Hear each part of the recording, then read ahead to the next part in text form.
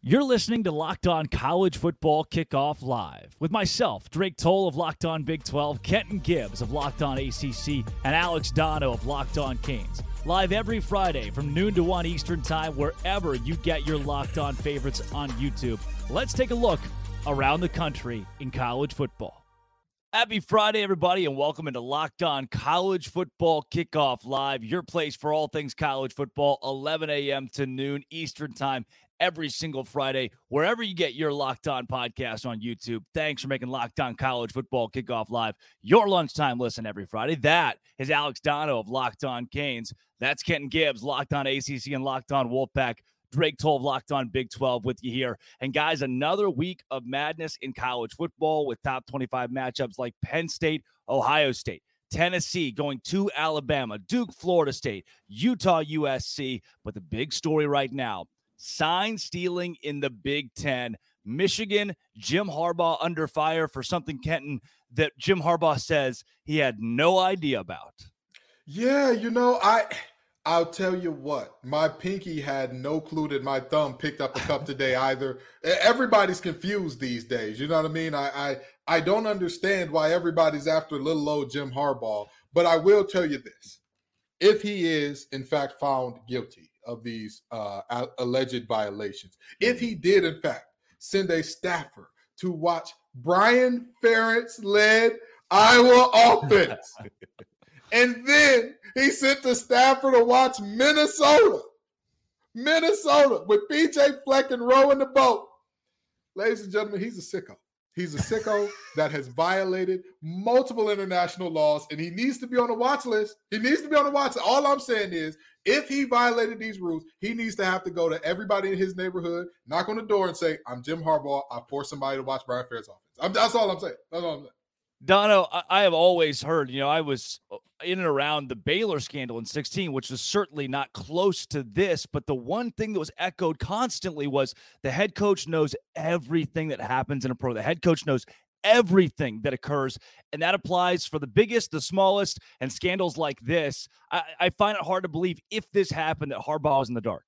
And that's what should be assumed by the Big Ten, by Michigan, by the NCAA, if these allegations, which are turning into an NCAA investigation, are proven, then you have to assume Jim Harbaugh knew what was going on. And if he didn't, that's on him for hiring the people who are responsible for this. Because right now, what Harbaugh is trying to do through his own statements and through his lawyer is create plausible deniability, right? Where, Tony Soprano didn't necessarily know, or at least thought, you don't know what the guys are up to that are 3 rungs below me, right? That's what Harbaugh is trying to go with here. And I think we're all learning a lot about college football today since these allegations have come out.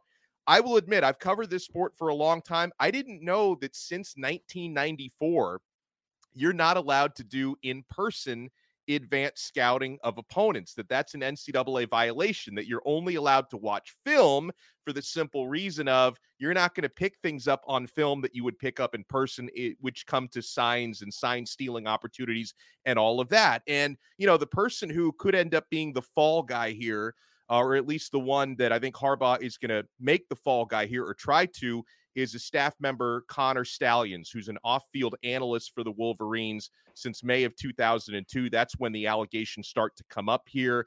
He's been a coach in some capacity at Michigan going back to 2015, where he called himself a volunteer coach at that time. He seems to be the one that the NCAA considers the person of interest for organizing this. But I completely agree with both of you guys. I mean, if this is proven, again, this has got to come down on Harbaugh. And if I'm Michigan and I'm looking at my head coach, well, didn't, we just suspend him, or he suspended himself, or whatever that was, for 3 games for completely separate violations, recruiting violations during COVID. This is just another strike here. So I'm interested to see what comes out of this, and if this could actually put Jim Harbaugh on the hot seat at Michigan. It's always the weird rogue staffer that did it. It's never the head coach's fault. It's one guy. But Donnie, what year was that he got to Michigan? This assistant coach got to Michigan. 2015. The guy's been there for 8 years. Yeah. The guy's been there for 8 years, and one day woke up and said, I'm going to go underneath the head coach, behind his back, and I'm going to orchestrate this big whole deal where we're going to scout out opposing teams' signals. Kenton, none of this is making any sense. How about this? Okay? I heard that Michigan State is looking for a new head coach. I'm hearing that Michigan may be looking for a new head coach.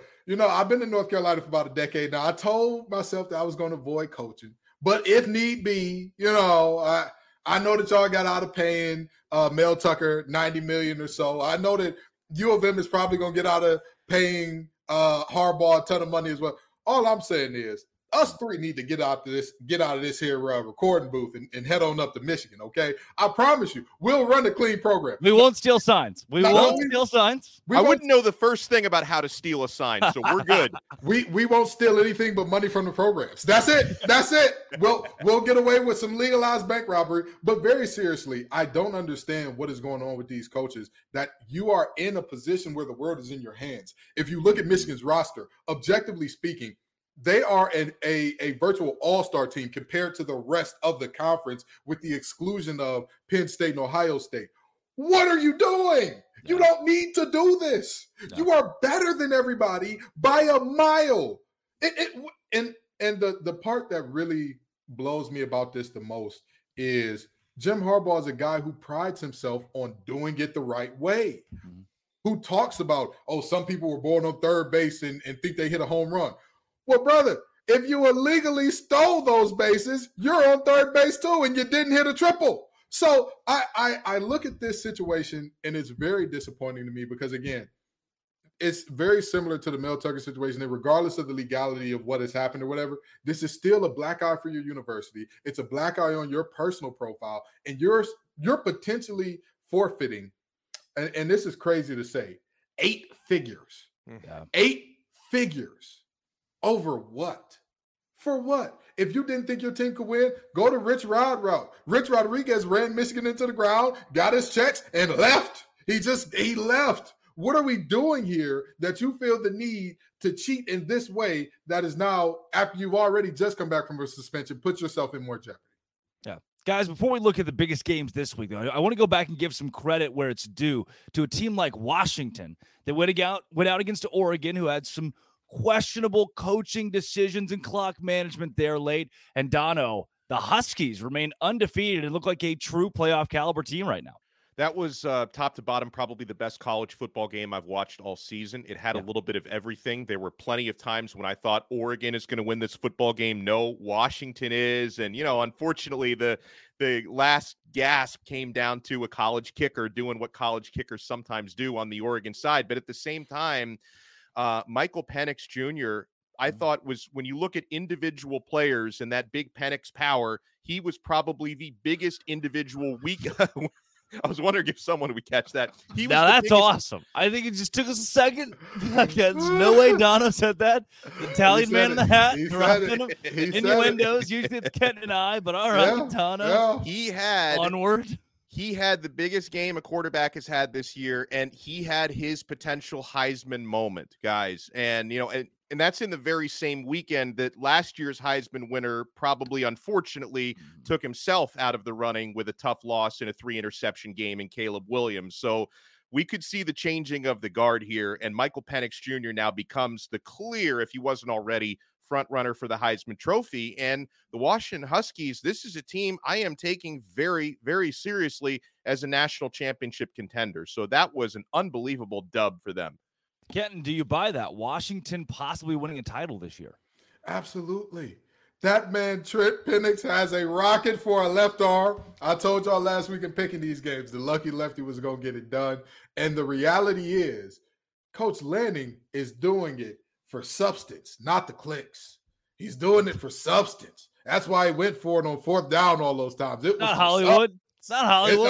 It's not Hollywood. They're playing it on the grass. Well, guess what? You just got your tail whooped on the grass, and it's your fault, Dan.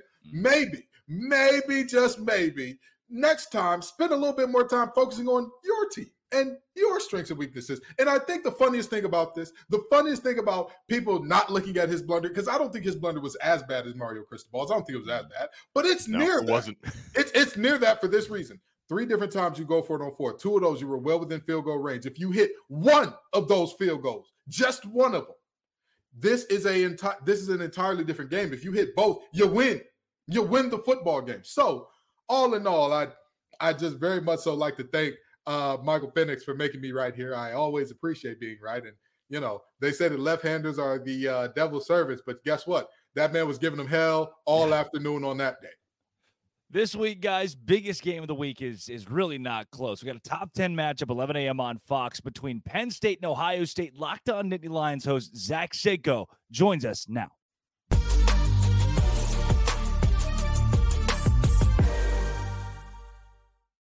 Zach Seiko, Locked On Nittany Lions, Penn State, Ohio State. Give me your case for those Nittany Lions to get it done in what would be an upset, a 4.5-point upset on the road this week. Yeah, and for it to be, it's going to be an upset, but this is a very close game. The margin's not very far. Penn State, I think, on a neutral field is actually a favorite in this case, but the Nittany Lions have taken a leap forward here. The Ohio State Buckeyes, in my opinion, have taken a slight step back, and Penn State also catches Ohio State. Unfortunately for college football fans, just in a better spot. As a neutral college football fan, Ohio State's banged up and it's not just a couple rotational guys. Travion Henderson, Emeka Egbuka, Mayan Williams, to your top two running backs, to your second best wide receiver with Marvin Harrison Jr. But Penn State, let's not talk about the guys that are unavailable for Ohio State. How about the guys that are available for Penn State? This is a team that is littered with first-round talent, specifically on defense. Kalen King, Chop Robinson. I'd even argue that Curtis Jacobs could be a fringe day one pick. But and then just factor in that Penn State now has Drew Aller, Nicholas Singleton, Katron Allen. On offense, the talent is there, and Penn State has finally closed that gap that was pretty wide, especially the past 3 seasons between these two teams. Wow, always great to hear a technician get love on this show. You knew I was going to do it as soon as you shouted out Kalen King. But now, let me ask you this. Last time you were here, I asked you who the unheralded players are that could show out and have a big game. But let's just be honest. There is a reason that they're the underdogs. Who are the players that you're looking at on Penn State that you're saying, this player has to have a big game? They may not be a household name, but this player, if they have a big game, if they do a good job of neutralizing such and so from Ohio State, we win this game hands down. Who are you looking at? Well, Kenton, I appreciate that question. I actually already had a little bit of preparation for this because I did that in my individual game preview on Locked On Nittany Lions. Dante Cephas. It is Dante Cephas who transferred in Kent State, all the lofty expectations that, hey, this was the next guy or this was the one that was going to at least help Penn State because the wide receiver room is one of the weaker links on the team if you can find any on this Penn State team. Dante Cephas is quick. He's fast. He's the one that gives you that deep threat ability. You look at the statistics, Penn State has only attempted 11 passes of 20 plus or more yards. With Drew Aller at quarterback, who has one of the better arms in the country, in all of the country, and nobody has stretched the field. Nobody has tried to stretch the field. Dante Cephas has done this once. And I think about this. Penn State has been very tight to the vest with what they want to show anybody because they've had that fortune. You played that type of schedule. I get it. They're not battle tested, but that was also an opportunity for them to conceal some plays that they're going to need against Ohio State and Michigan. Penn State's thinking long term here. Why would you call these kinds of plays against Illinois, Northwestern, Delaware, even Iowa? You were able to hide some stuff away from Iowa, who's probably going to go 11-1 and be the team in the Big Ten West. Dante Cephas needs to become that household name because now you've had the bye week. There's no excuses anymore. Well, he transferred in late. There's some things he needs to pick up with the playbook. That's at this point, now that you're past the bye week, that can't be the excuse anymore. I was making that excuse for him. I've run out of time here. If Penn State wants to help out the run game in itself, keep Ohio State's defense honest, Dante Cephas over the top, at least to open things up schematically so that the ground game isn't smothered by a Jim Knowles who's going to try to sell out for it with cover 0. And 2 incredible defenses in this game. Ohio State in the top 10, Penn State number 1, and Manny Diaz doing a tremendous job. I didn't love him as a head coach in Miami, but I absolutely loved him and still love him as a defensive coordinator. What are some of the key matchups there? Because obviously Ohio State littered with top wide receivers left and right, and their offense seems to be finding themselves. They're a lot better than they were at the start of the year. Yeah, that's definitely the case, and that's going to happen with a first-year starter in quarterback Kyle McCord, a first-year offensive coordinator in Brian Hartline. Those when you make that kind of change, I think that hasn't been talked enough about for the Buckeyes here. But now they're at the midseason point too. Same thing with Penn State. They've had to kind of figure it out with a new starting quarterback and some small changes here and there. As far as what you're asking about defensive matchups, it's that pass rush, that blitz heavy defense from Manny Diaz, who calls havoc type plays, blitz plays 56% of the time. That leads the country, and it's not even close. And the Ohio State offensive line, typically a top 5 unit, at least over the past 5 years, has taken a significant step back, and the tackles are more unreliable. The interior of the offensive line for the Buckeyes, pretty good. They returned 2 starters at guard, but the tackles, that's your questionable play. And where does all of Penn State's pressure come from? On the outside, Chop Robinson, Adisa Isaac, and then you send those cornerback blitzes from any which way. And Kyle McCord, a first-time starter. CJ Stroud didn't run a lot, but CJ Stroud was mobile. He could tuck it and run when he had to. And Justin Fields, we know he was a true dual threat quarterback. Kyle McCord is not that.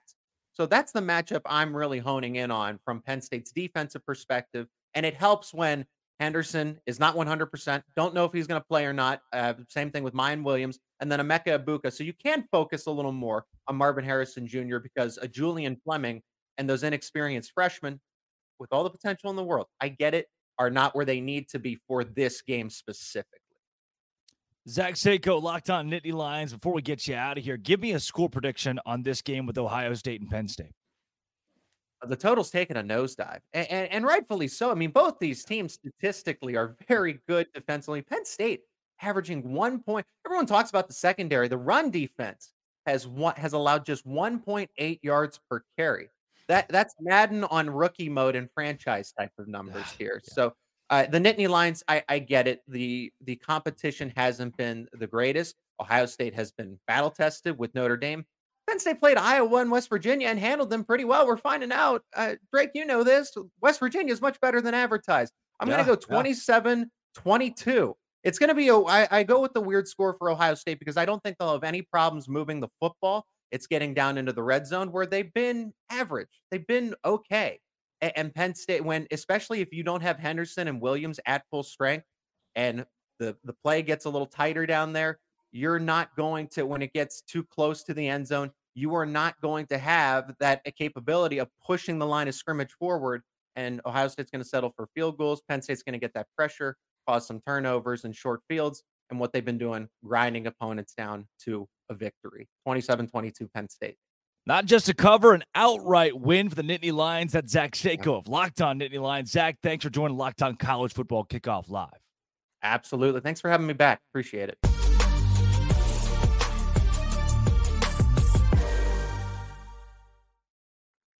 Guys, if you've benefited from therapy, I know I have, or you want to give it a try, you need to give BetterHelp a try. This show is brought to you by BetterHelp. Folks, sometimes in life, you may struggle to manage your time. Your brain never stops moving. I know at times I've struggled with managing my family life with my work life. If you've been thinking of starting therapy, give BetterHelp a try. It's entirely online, designed to be convenient, flexible, and suited to your schedule. Just fill out a brief questionnaire to get matched with a licensed therapist. And if for whatever reason you want to find a different match, you can switch therapists anytime at no additional charge. Make your brain your friend again with BetterHelp. Visit betterhelp.com/lockedoncollege today to get 10% off your first month. That's BetterHelp, H-E-L-P, betterhelp.com/lockedoncollege.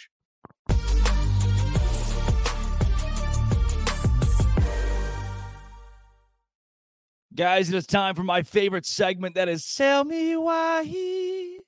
And before we get into, here's a little bit extra this week. And before we get into the actual Tell Me Whys and clips from across the channel here, Ken, I think I'm sold on the Penn State Nittany Lions. This was not an emotional Zach Seiko. This was not an overly charged, fired up for a big game Zach Seiko. This was numbers, facts, figures, who plays, who doesn't. Penn State has the edge in this game somehow. Drake Toll, I need you to do your best Harbaugh impression and go watch that young man record his shows in person because that was a fired up Zach Saco. I'm sorry to tell you. Oh no, that was not emotionally charged. That young man is very even keeled. He's a smooth operator. I'm telling you, he never gets too high, never gets too low. Regardless of what's going on with Penn State, he's gonna come on and be the same guy. But I'll tell you this. I'm sold too. I love Penn State in this one too. Because number one, Ohio State is banged up, which he referenced earlier. But number two, we talk about Ohio State is battle tested against some better teams and all that. I'm just gonna be honest.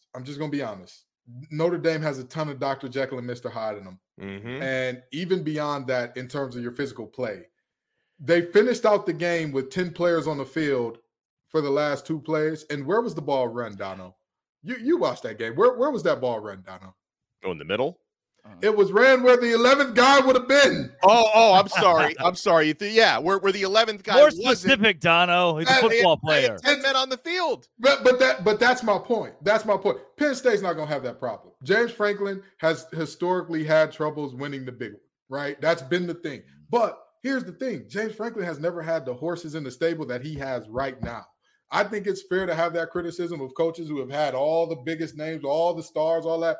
James Franklin is just now getting that, and I think that he shows it. I think he shows why, at the end of the day, there are questions about Ryan Day's ability to win a big game as well, and I think that this one elevates those questions up until he plays that school up north. Yeah, Dono, you buying that here. You like Penn State.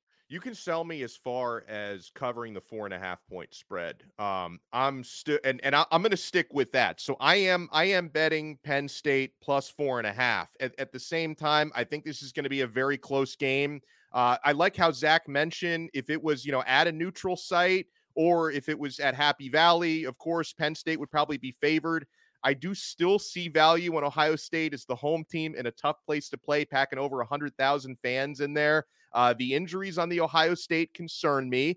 From a Penn State side, listen, I know we can say it 100 different times. They have been a dink and dunk team this year, whether that's just by design or taking what the defenses give to them.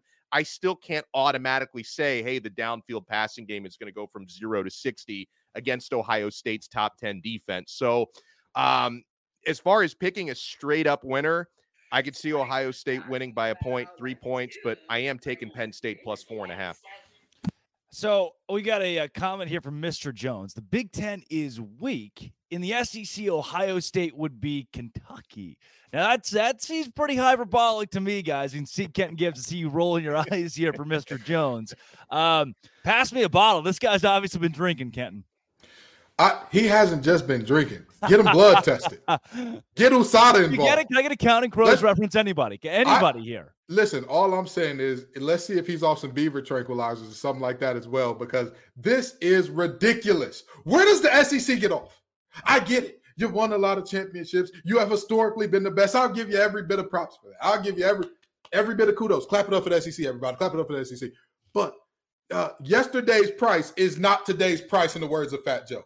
Yesterday's price is not today's price. We live in a performance, what have you done for me lately industry. And last time I checked, folks, the SEC did not have a winning record out of conference against the Power 5 this year, did they? 3-6, right? 3-6. Oh, okay. So somehow I'm supposed to believe that this 3-6 conference, the conference that made North Carolina look unbeatable, made their defense look like the 85 Bears, the conference that made Quinn Ewers look like the next coming of Peyton Manning, the conference that had multiple teams walk into their trap and take over their trap in non-conference, all of a sudden, because they're playing each other and it's somebody's sorting to the top, oh, they're the best. Oh, the Big Ten can't compete. Oh, no. Ohio State's just Kentucky. Come on. Ohio State is Kentucky. I'm going to just tell you this. I hate to quote Tar Heels, but I'm going to have to do it. I'm going to have to quote the most famous Tar Heel of all time. Stop it. Get some help. Mr. Jones, having grown up in Arkansas, SEC country, I think Ohio State is Vanderbilt. I love the sentiment there, Mr. Jones. Thank you very much. Well, and I'll give Mr. Jones a pass because I've driven through SEC country before, specifically when you get into Kentucky and Louisiana. Every few miles, there are whiskey distilleries. So, if he's taking those tours, getting those samples, I'm going to give the guy a pass. And listen, there have been some years where you can make that argument. A lot of years absolutely. where you can say, oh, the second or third best team in the Big Ten would be Kentucky in the SEC. This is just not the year to make that argument. Feel free to watch Fox at noon on a Saturday and see what some of the other conferences are doing. You don't have to just stick to the SEC. You know what, guys? Ohio State is the Kentucky of the Big Ten. This is a top 2 team in the SEC East, maybe a top 3 or 4 team in the league overall. So maybe this Mr. Jones is not sliding Ohio State. He's given some beef to Kentucky here. Let's consider all things. Okay. As we roll through, sell me why. We love a good rivalry game, right? This is not that. Michigan State and Michigan supposed to be the big one, a big one. Tale of 2 teams on 2 very different planets this season. 24.5-point underdogs. Michigan State at FanDuel.com. It'd be the first night game in East Lansing between these 2 teams. This rivalry, the pride, is all of that enough to help Sparty cover 24 points against a Michigan team that's blown everybody out? Here's Locked On Spartans host Matt Sheehan to tell me why on Michigan State. Matt Sheehan, Locked On Spartans, and hello, Mark. How are you doing today? Why should you take Michigan State plus 24.5 against a juggernaut like Michigan, and a juggernaut that may or may not spy on every single team it plays? Well, look, it fits every stereotype of, this is Michigan State's Super Bowl coming up this year. I mean, find another game on the schedule that's going to be as big as this one for the green and white. I'm not sure if a luxurious bowl game is in the future, so they're going to give every single ounce into this game. Now, just all that rah-rah stuff aside, it's going to be a nasty game in the state of Michigan, and with 24.5 points, that's a big total. We'll see if they can get the air raid going on the Wolverines side of things, and also I'm going to leave you with this little nugget here. Michigan State at home, whether they're a good team, whether they're a bad team, they have covered 6 of their last 7 games against the Wolverines at Spartan Stadium. They show up. They show up when it's time to play those guys at home. So, 24.5 points. That's why you take it. I mean, we are really not talking enough about how Michigan State's offense is Iowa in disguise most weeks. This is not a good Michigan State team. And I get it, right? The Mel Tucker situation, these kids are reeling. We're talking about 18, 19, 20-year-old kids going out there. So I understand it. But, Kenton, this Michigan team's been rolling through everybody. I don't know if I see why this week's different. We need to rename this segment Sell Me Spies, because I don't care if they got the KGB, the MI6, the CIA. I don't care who Michigan got spied. Michigan is going to dominate this game. Yeah. Here's the thing. Michigan State, and by the way, they have already scouted out Michigan State based on what we know. Report away. Yeah, they've already got it. And not only that, here's the biggest thing that I look at when I talk about this game. Michigan State has gotten better every week in terms of their losses have been closer ever since that Washington loss, and they've gotten closer and closer and closer. They're going to be a team that still doesn't feel good about themselves. A closer loss is still a loss. It's still a game that you look at and you say, man, this did not go the way we wanted it to. Yeah. I know that their coach is going to say, hey, we're right there, guys. We're right there on the precipice. And then they'll see Blake Corum run by, and he won't be this close. He'll be a little bit further. And then they'll see Roman run by, and he won't be this close. He'll be a little further. They'll see J.J. McCarthy dotting up more folks deep, and they won't be this close. 24 is perfect because that's a game that, I know that there is an actual rivalry named Clean Old Fashioned Hate. I believe that's Georgia and Georgia Tech. But this is really, these two really hate each other. Like, this is real life. Like, oh, you're little brother, we're big brother. Michigan loves the big brother thing, and they take every opportunity they can to kind of, hold their what's on these guys and say, hey, we're big brother. And Michigan State does everything they can to stop it. They just don't have the guys this year. They don't have a coach this year. Michigan covers easily. Yeah, Dono, I think I'm there.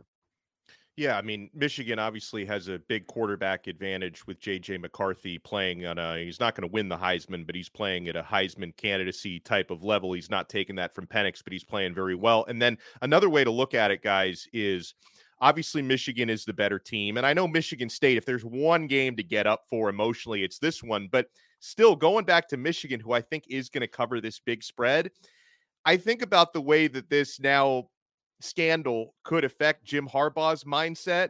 He's not going to call off the dogs, right? I mean, you think about it. If Michigan, who I believe is head and shoulders the better team here, they've got a three touchdown, 24-point lead in the fourth quarter.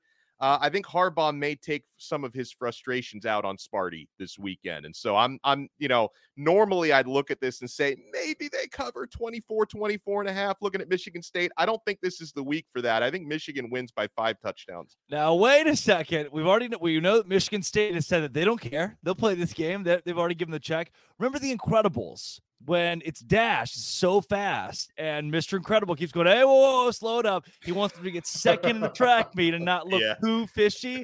What if Harbaugh's like, hey, listen, hey, run it inside the 10 and slow it down. Slow it down a little bit. Not act like we're reading plays over here. Let me quote another Michigan legend, Instagram comedian HaHa Davis. By the end of this game, Michigan State will be asking, big fella, what is your frustration? Because there is going to be some ugliness on that field. Again, this goes back decades. As a Detroit, Michigan kid here, I am telling you, I know exactly what this is like. This game here, again, there's already hate here. You know that Michigan State fans are going to heckle and call them cheaters and all that. And if I know anything about Harbaugh, he is unapologetically himself. That is one thing that he lost out on the top recruit because he would not take his football cleats off in that young man's house. That is how committed to the bit Harbaugh is. There is no slowing down. If he had Dash would have won that race in 0.1 second. They would have went ahead, fired the pistol, and Dash would have been looking back at everybody like, oh, these guys still running? What's going on here? I love it. Well, look, let's go to the Pac-12, which we gave a little love to. Oregon, Washington. This week, another big matchup. It's being overlooked at this point. It's a top 20 matchup. It is USC and Utah. Utah is ranked 14th, which is higher than USC. They're at 18 now after the loss. Are they fraudulent? Many are asking. The Utes find themselves at 7-point underdogs anyway. That on FanDuel. Locked On Utes host JT, Worcestershire's try. The Utah Utes can absolutely cover the 7-point spread on the road in the Coliseum as they take on the USC Trojans. Hello, everyone. JT Wistersill of Locked On Utes here. And I know a lot of people are going to be high on USC because Utah doesn't have Cam Rising. But football games are not just won in the quarterback battle. They're also won at the line of scrimmage. And Utah has the number 1 defense in terms of rush yards allowed in the FBS. Also, this Utah team ranks top 10 in sacks, and no one in Power 5 football right now has more sacks than Jonah Ellis. So look for Utah to stop the run and get after Caleb Williams at a high level. And when you do that, you turn Caleb Williams over. Utah may not win this game. I think they have a good shot to do so, but I do believe they will cover the 7-point spread because the defense is going to have another dominant outing and the offense will do just enough. Yeah, it's JT Worcestershire sauce. I have confirmed. I've had it on my show like 4 times, and it's at the company. It's the one name. It's like there's so many consonants going on here. Kenton, Utah, USC this week. I'm not buying the Utes. I don't know if I'm buying the Utes without Cam Rising. And guess what? I'm also not buying the Trojans. There's a big paint drying competition over in Groesbeck, Texas this week. I'm gonna have to get myself out there. I don't know if I can make this game. You know. As poorly as we saw Caleb Williams play last week, let me go ahead and quote Aaliyah here. If at first you don't succeed, dust yourself off and try again. You're quoting a lot of people here today, Chris. Hey, there's a lot of quotable folks in the world, but I got to give this game to USC because, and I think that they cover as well because while their defense is very suspect, so is Utah's offense. Like we've seen at multiple points this year that offense, I'm not saying that you ever seen the meme where they said they're almost every quarterback in the NFL is Kirk Cousins? All I'm saying is there are a lot of college offenses that are Iowa. And Utah at times this year has looked like Iowa West. And with that being said, I'm not sure even against the fraudulent defense that they can keep up with Caleb Williams and company. Dono. Oh, I'm buying low on USC. I think coming off of, last week's debacle against Notre Dame, a 48-20 loss. I think that's influencing the betting public. I think that's influencing the odds makers. I think this spread would be and should be bigger in USC's favor, if not for last week. Obviously, USC has big question marks on defense, but Utah without Rising, that's just not the team to exploit that well enough to win this game. And I'm expecting a big-time bounce-back performance from Lincoln Riley's offense and Caleb Williams and company. So I'm going USC to cover. They're a good team, not a great team, but they're good enough to win this game by more than a touchdown. Here is one that won't be close. Staying in the Pac-12. It's number 5 Washington, unranked Arizona State in Seattle. Arizona State's lone win of the season, week 1 against Southern Utah. The question here isn't can Arizona State win, but can Washington run up the score after last week's close win over Oregon? Can they cover 27.5? Here to sell us why they can do that is Locked On Huskies host Roman Thomasoff. The Washington Huskies can absolutely cover this 27.5 point spread against the Arizona State Sun Devils. I'm Roman Thomasoff from Locked On Huskies. And the first thing we have to think about is, of course, Heisman favorite Michael Penix Jr. That's right. The Husky quarterback has been just fantastic this season, leading the Huskies to not only a 6-0 record and the number 5 spot in the AP poll, but the Huskies have at the very least pushed, or if not covered the spread in every single game this season. The only one they even, considered pushing was against Oregon this last week. And Michael Penix has just done a fantastic job just throwing the ball all over the yard. This Arizona State defense is not great. And the other thing that we need to think about is Washington's defense has a chance to really get right against one of the worst offenses in the Pac-12. So with that being said, I think the Huskies can force a couple of turnovers, maybe even get 3-4 sacks on this Arizona State offensive line. And with the way that they put up points, I think that it's very easy that the Huskies can cover the spread this weekend. Yeah, here's what I'm hearing, Dono. Washington good, Arizona State bad. That's enough for me. I'm passing on this one. I'm not going to pass on talking about it, but I'm going to pass on betting on it. Can Washington cover 27.5 points against a bad Arizona State team? Sure. Should they? Probably. But I'm passing on a number that big coming off a game as big as Washington just had, right? One of the biggest wins any team in college football is going to have regular season all year long. There's obviously an opportunity at a letdown. Now, a letdown game for Washington is still good enough to beat Arizona State relatively easily. But with that said, I'm not betting minus 27.5, not after last week. There could be a bit of a letdown and a hangover. I'm staying far, far away from this one. Yep. Kenton, final score 48-24 is not a cover here. Here's the thing. Arizona State is not a good team. They are 2-4 against the spread this year. Penix has looked amazing, but let me tell you something about that 2-4 against the spread. Their only 2 wins against the spread have come when the opponent has double digits to cover. I think this is another one of those games that, Arizona State, the public perception of them is a little worse than they actually are, number one. I'm not saying they're a good team. I'm just saying everybody thinks that they should be relegated down to FCS immediately, which I think a little bit of a reach there. And even beyond that, I'm looking at this Arizona State team and I'm saying to myself, y'all probably don't need to do that much to not lose by darn near 30 or 30 plus in a game where, again, Washington's coming off a huge, very explosive win where that they gave everything they had. They're going, it's all right, take it easy their way into a 14 to 20 point win this week. Guys, I'm starting to break out in hives. We've spent so long not talking about the SEC. Let's get back to it. Tennessee and Alabama this week, one of the biggest games in the country. We will be joined coming up next by Luke Robinson, host of Locked On Bama. But first, Dono. Guys, you got to snap into action this football season, this NFL season with FanDuel, America's #1 sports book. We've just heard all these sell me whys. Right now, new customers at FanDuel get $200 in bonus bets guaranteed when you place a $5 bet. So if you've heard us talking about all these numbers and these lines, you want to sign up today, it's a great time to do it because you get $200 in bonus bets, win or lose, at FanDuel right now. If you've been thinking about joining FanDuel, there's no better time to get in on the action.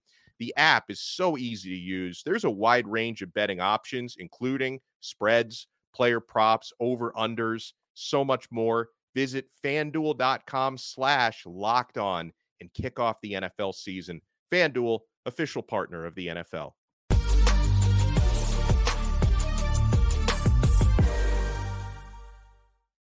Now we bring in Luke Robinson of Locked On Bama. Luke, before we get into this Tennessee matchup this week, we've got Alabama as still a heavy playoff contender while so many in the country have written this team off after that Texas loss. I know Alex and Kenton both have some questions about this game, but I want to go more holistic.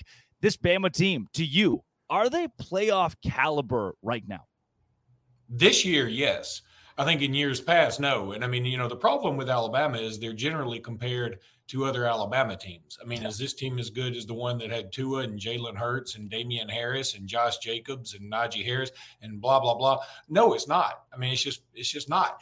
But this year in college football, it's just not a great year. It's the teams are pretty good, but they're not great. I would not put them up there with, Bama 2020, LSU 2019. I just wouldn't do it.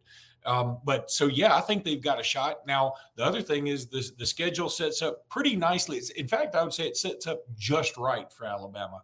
You play Tennessee, who is ranked enough and who's good enough to at least give you some credit, not take away from what you accomplished. Then you welcome in LSU. I assume they'll take care of Army this weekend. LSU, Bama could be a game day type scenario because that's going to be one of the biggest games. It's going to be 7 o'clock. CBS is going to be a big deal. A lot of eyeballs on it.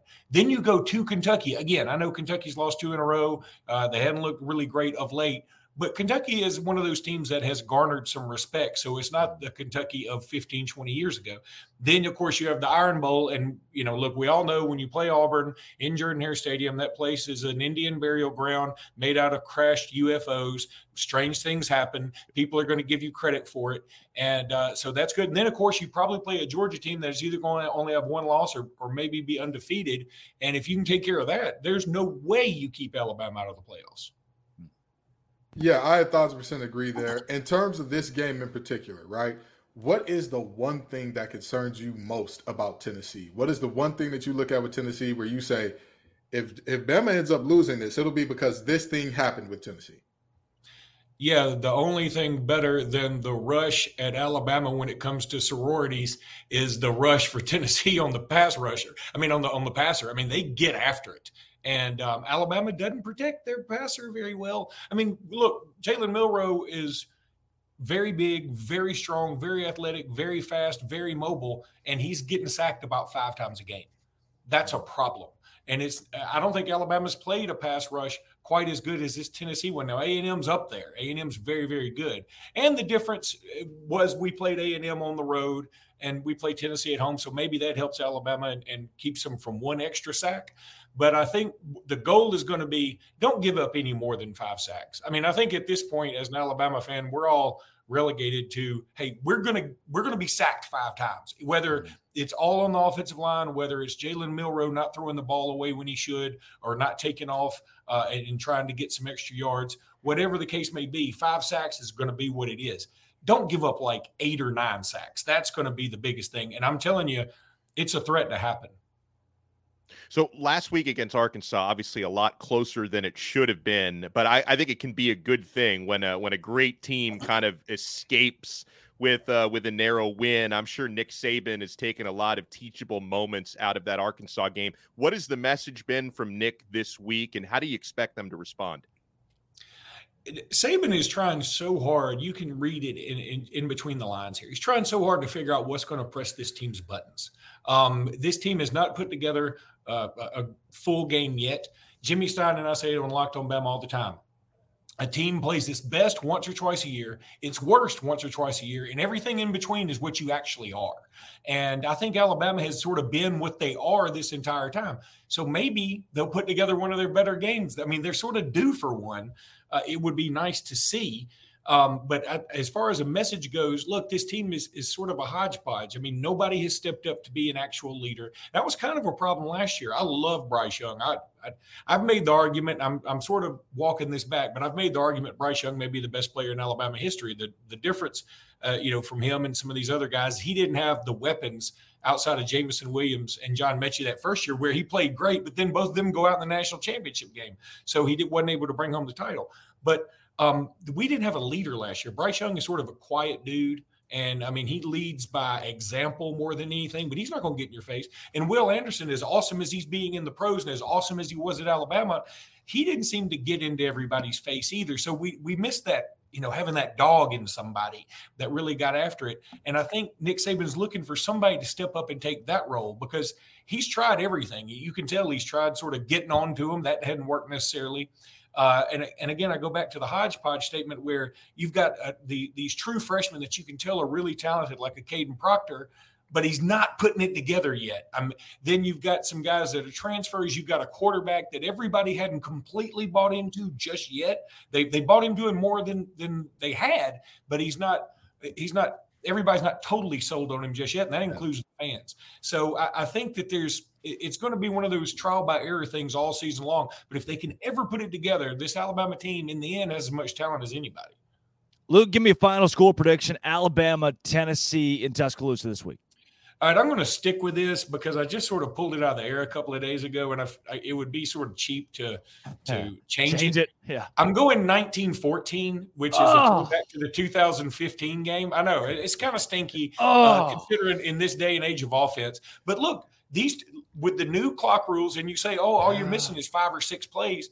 Those are a pretty big deal with these two offenses. I mean, Tennessee is a running team. Alabama, yes, they can have the big plays. But if they don't hit a big play, Alabama's had some problems doing anything else. So, and their running game hadn't really busted out just yet. Yeah. So I think that we're going to see a lot of 2, 3, 4 yard gains in this game, maybe a couple of sacks, maybe not 3 and outs, but like you're going to have a first down and then a 3 and out after that. So we're going to have the punters are going to get some workouts. And this is a throwback to the 2015 game where Alabama won 19-14 and, two great defenses. I sort of see this and 2 quarterbacks, by the way, that almost mirror each other, except for the fact that Milroe's been sacked 26 times and Milton's only been sacked 8. Yeah. Luke Robinson of Locked On Bama, playoff hopeful. Thanks for joining Locked On College Football Kickoff Live. Thank you guys for having me.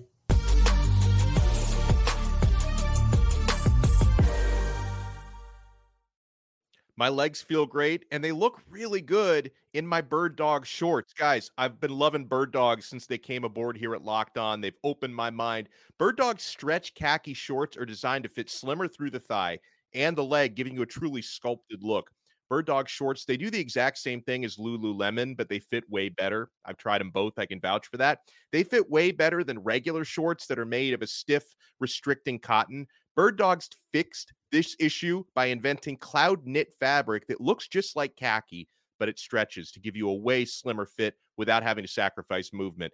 And I need this in Florida badly. Bird Dogs uses anti-stink sweat wicking fabric that keeps you cool and dry all day long. They are functional for every occasion, guys. Go to birddogs.com/LockedOnCollege or enter promo code LockedOnCollege at checkout for a free Bird Dogs water bottle with your order.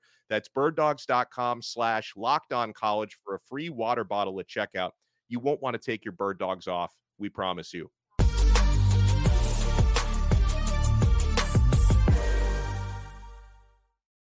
All right, guys, it's time for game time decisions, some booms, some busts. Let's wrap up today's show with everything you need to know this week in college football. We'll go boom or bust first. And Dono, I'm gonna pitch it to you here. You're usually pretty rosy with your booms, your busts. Where are you leaning this week? Do you give me a boom? You give me a bust? What do you got? As much as I'd like to give you booms only, I can't ignore USC. That was a train wreck last week, and I think at least 2 of us, if not 3 of us on the panel, did predict Notre Dame to win the game because of USC's questionable defense. But what I did not expect was 3 interceptions by Caleb Williams, the constant pressure and duress that Notre Dame put him under. So it wasn't just USC's defense. It was their offense and their Heisman winner as well that let them down last week. And even though I do think the Trojans will respond this week, they've got to get a bust last week because that's the type of game that obviously is going to haunt you when you're trying to get into the college football playoff. And unfortunately for Caleb Williams, that performance probably takes him completely out of Heisman contention. So that is my bust. For my boom, Mizzou got a big win last week, but I want to go. Sorry, Kenton, if I took yours, my boom. You can go into more detail. I'll let you have the rest of that because for my boom, I go individual. I don't know if we're allowed to do this, but Michael Penix Jr., I thought nobody raised their stock high, and the stock was already soaring, but it's booming now to the moon. Nobody raised their stock higher last week, getting that win with that throw that he made, in addition to a bunch of other tremendous throws that he made. That was a Heisman moment for the Heisman Trophy frontrunner. That's going to be on every highlight reel when he receives that award in a couple of months in New York. So Michael Penix Jr. is my boom. Ken. Yeah, so he got me with the Mizzou boom, and that's all right. That's all right. It's okay. I'm gonna tell you this: if we're talking individual players, Luther Burden III, okay? He's a receiver out of Missouri. He had 100 yards per game, or over 100 yards, actually, well over 100 yards. The lowest that he had in any of the 5 games leading up to this was 114 yards. Last week, 2 receptions for 15 yards. He's coming back with a vengeance. He's going to do something crazy this week. I'm already expecting it. I'm already calling it. I'm already seeing it. And my bust for the week, I hate to have to do this, but too many people say I'm biased and they say I'm a homer and they say do it. So I'm going to bring them on down to the carpet. Dave Doran and the NC State Wolfpack, come on down. You let a team beat you completing 4 passes? Ugh. 4 passes with a backup quarterback. Wait a minute, there's more. You let a team beat you and you had more drops than they had completions. You let a team, the lowest average score in the ACC, the lowest scoring offense in the ACC is Virginia. Averages 22.3 points or something along those lines. You put up 3. Yeah. You couldn't score a point per quarter. Yeah. Come on down. Bust of the week. A team that many people saw as the dark horse of the season. That had to be a low moment. I expect the Pack to bounce back. I really do. I expect them to be better going forward. But they need to be called to the carpet for what was an abysmal performance last Saturday in Wallace Wade. Non-competitive is the way I would say. Non-competitive. Give me my boom this week is a team that we didn't talk about much past their loss to Washington State, but it's Oregon State. And the reason I put the Beavs as my boom is we're going to look up in a few weeks at 9-1 Oregon State and think, wait a second, here's a team that is fighting to stay relevant in college football and be in a Power 5 conference who might win their Power 5 conference championship in its last year of existence. They're at Arizona this week after a double-digit win against UCLA. That's probably a win, though Arizona also a booming team right now who's been pretty even keel this year. At Colorado, that's a win for the Beavs. Stanford, give it to them. 9-1 going into Washington and then Oregon. Certainly they should lose those games, but now the story flips. It's not, Oregon State's just piddling around playing Washington or Oregon. Now this team looks pretty legit. Oregon State, a boom. And guys, we can't let them escape. We can't let Louisville escape without giving them a bust. Yeah. Talk about non-competitive. This game in the second half, the Cardinals were held scoreless. They were 7-point favorites last week. What did I say? Rat line. And it wasn't just a cover for Pitt. They won by 17 points. Kenton, I will pitch this one to you really quick before we get into our game time decisions because you're locked on ACC. This was bad. Oh, it was god-awful. It was god-awful. And if you listen to Locked on ACC, which I hope you all do, I've said multiple times on the show, if Jack Plummer can put out 5 elite performances, just 5 elite performances on the season, this team will be A-okay. Yeah. He clearly was not a lead in this game. His wide receivers did not help him. A lot of drops there. It was a tough game overall for Louisville.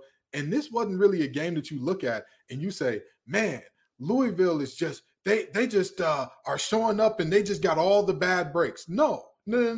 Pitt was creating the bad breaks, henceforth breaking their spirit, henceforth breaking their undefeatedness, henceforth breaking what honestly and truly could have been something super special for Louisville in terms of potentially running the table and getting to an ACC championship. All of that was broken. And of course, who was it broken by?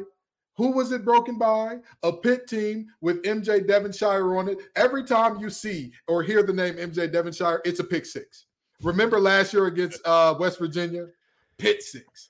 This year, another Pitt six. MJ Devonshire is Johnny on the spot whenever you need him, but Louisville threw it right to the boy. You know, it's been a tough week for Louisville fans, and you know we're not going to end it nicely here. Ken Gibbs said they might be last year. Could they be a TCU type in the ACC? Could they be that team that? Nope, they lost to Pittsburgh. No, they lost to Pitt. Pitt. College football's biggest games this week. Let's go through and pick them. We start in the Southeastern Conference. Tennessee, Alabama. Dono, who do you like to win this game in Tuscaloosa? Oh, I like Alabama, and it goes back to the conversation we had with Luke. You guys know I like to buy low. That was just uninspiring football that Bama played, nearly blowing an 18-point lead against a bad Arkansas team. Nick Saban, like Luke said, is always trying to figure out a way to push his team's buttons. I think, bouncing back, it was a dub last week, but bouncing back with a better performance against a ranked opponent is something I expect the Crimson Tide to do. I also don't trust the Tennessee Volunteers to win big games, play consistent football. So I think if anything, you're learning you should probably have Milroe throw downfield more often. That's where he's most dangerous. I see the Crimson Tide winning, and not necessarily saying winning big, but I see them winning by more than a touchdown. Kenton. They need to change that young man's name from Bazooka Joe to Sniper Joe or something, because at the moment he could not hit the side of a Super Walmart from the parking lot. And if you've ever seen the Super Walmart in person, those things are massive. With that being said, give me Bama. The reality is very simple. I do think that this is going to be a low-scoring defensive field possession game. And with that being said, if that is the type of game that's played, it's hard for me to go against Bama. It's hard for me to go against Saban. Saban is the ultimate game planner. Like, everybody talks about different coaches and what they do, what they don't do, and all that. Tell me one time that you've seen Bama lose, and at any moment you say, Saban managed the clock incorrectly. He took a bad decision in going forward here. He's done thing X, Y, and Z. I don't trust Heupel as much as I trust Saban. I think Bama gets it done in a close, low-scoring game. Saban's still great against his assistants, though not perfect any longer. He gets it done against Safe Pick. Safe Pick, Alabama beats Tennessee by at least a score this week. Let's take you to the ACC, where you two guys camp out. Duke, Florida State. Duke 14.5-point dogs on the road after a dominating win against NC State, Dono. This is a tough one because I wish I had a crystal ball to know for sure that Riley Leonard is back for Duke. Yeah. And even if he is he close to 100%? Because obviously, listen, Mr. Beelan, their backup, did enough, completing 4 out of 10 passes. 2 of those were touchdowns last week to give Duke a W. He's not going to be able to lead Duke to a victory against Florida State. You've got to have Riley Leonard. You've got to have a healthy Riley Leonard back. So if he plays and he's 95%, I'm going to say Duke can cover, because Florida State, in certain games this year, like against Clemson and against Boston College, they're undefeated, but they've had a couple of dicey performances. You could see something like that happening against Duke if Leonard plays. If he doesn't play, I think Florida State covers 14.5. And if we find out he's not playing, that number is going to get bigger than 14.5. So watch out for that. But either way, I see Florida State winning. It's just a matter of how close is it going to be, because nobody is stopping Keon Coleman. That dude is just on another level right now, their wide receiver. Kenton, you with it? Duke's defense is elite. Yeah. They have an offensive line that is physical. They just pound on you and beat on you. It's just body shot, body shot, body shot. And then you drop the hands. And what does a good boxer do? They hit you with the hook. Unfortunately. Oh, you meant body shot as in like boxing. Okay. Yes. Okay. All right. That is. Sorry, Ken. I just graduated college. We would go to Cancun. I digress. The Duke kids do not party like that, especially not for football. But that's neither here nor there. The reality is very simple. Too much Keon Coleman. Too much Jared Verse. Too much Kalen DeLoach. This is a Florida State team. Stars at every level. Not good players. Stars. Guys that will go on not just to play on Sundays, guys that we're going to be talking about in terms of, oh, yeah, we got to get him in fantasy draft coming up. And, we talk about Riley Leonard's injury or not. Johnny Wilson, what's going on there, right? Because if he's good, that's another one that can influence this line, because while Duke's secondary is good, while their defensive line is good, and Florida State has struggled a bit up front at times this season, I don't see a world where they can check both Johnny and Keon for an entire game and this thing be close, especially without Riley Leonard, because from what I saw last week and how bad his hobble was, even if he does play this week, he won't be anywhere near the Riley Leonard that we've seen, and his legs are a big, big part of not only his game, but a part of Duke's offense. So with that being said, regardless if Riley Leonard plays or not, regardless of his Henry Beelan, don't matter. You know what I mean? It could be Riley Leonard, Riley from Boondocks, O'Reilly Auto Parts. Give me Florida State. And they're going to cover. Before we close this thing out, we already covered and sell me why USC and Utah. So we'll give you Penn State, Ohio State, 11 a.m. on Fox. Gus Johnson, Joel Klatt on the call. Kenton, who do you got in this matchup? These defenses are going to prove to be human. Both of these offenses are going to have very great days. Go the over. I'm going to go 31-28 Penn State. Penn State with the upset outright, Dono. I'm going the other way, Ohio State by 3 at home. So I think Penn State will cover, but just not quite enough. We stay low scoring. I'm going to take Penn State to win this game 20-17, 37 points combined. Penn State gets it done on the road. We got it done today. That's Kenton Gibbs, Locked On ACC and Locked On Wolfpack. That's Alex Dono of Locked On Canes. Drake Toll from Locked On Big 12. Thank you for making Locked On College Football Kickoff Live your lunchtime listen, 11 a.m. to noon Eastern time every single Friday and wherever you get your podcasts as well. This has been and always will be Locked On College Football Kickoff Live.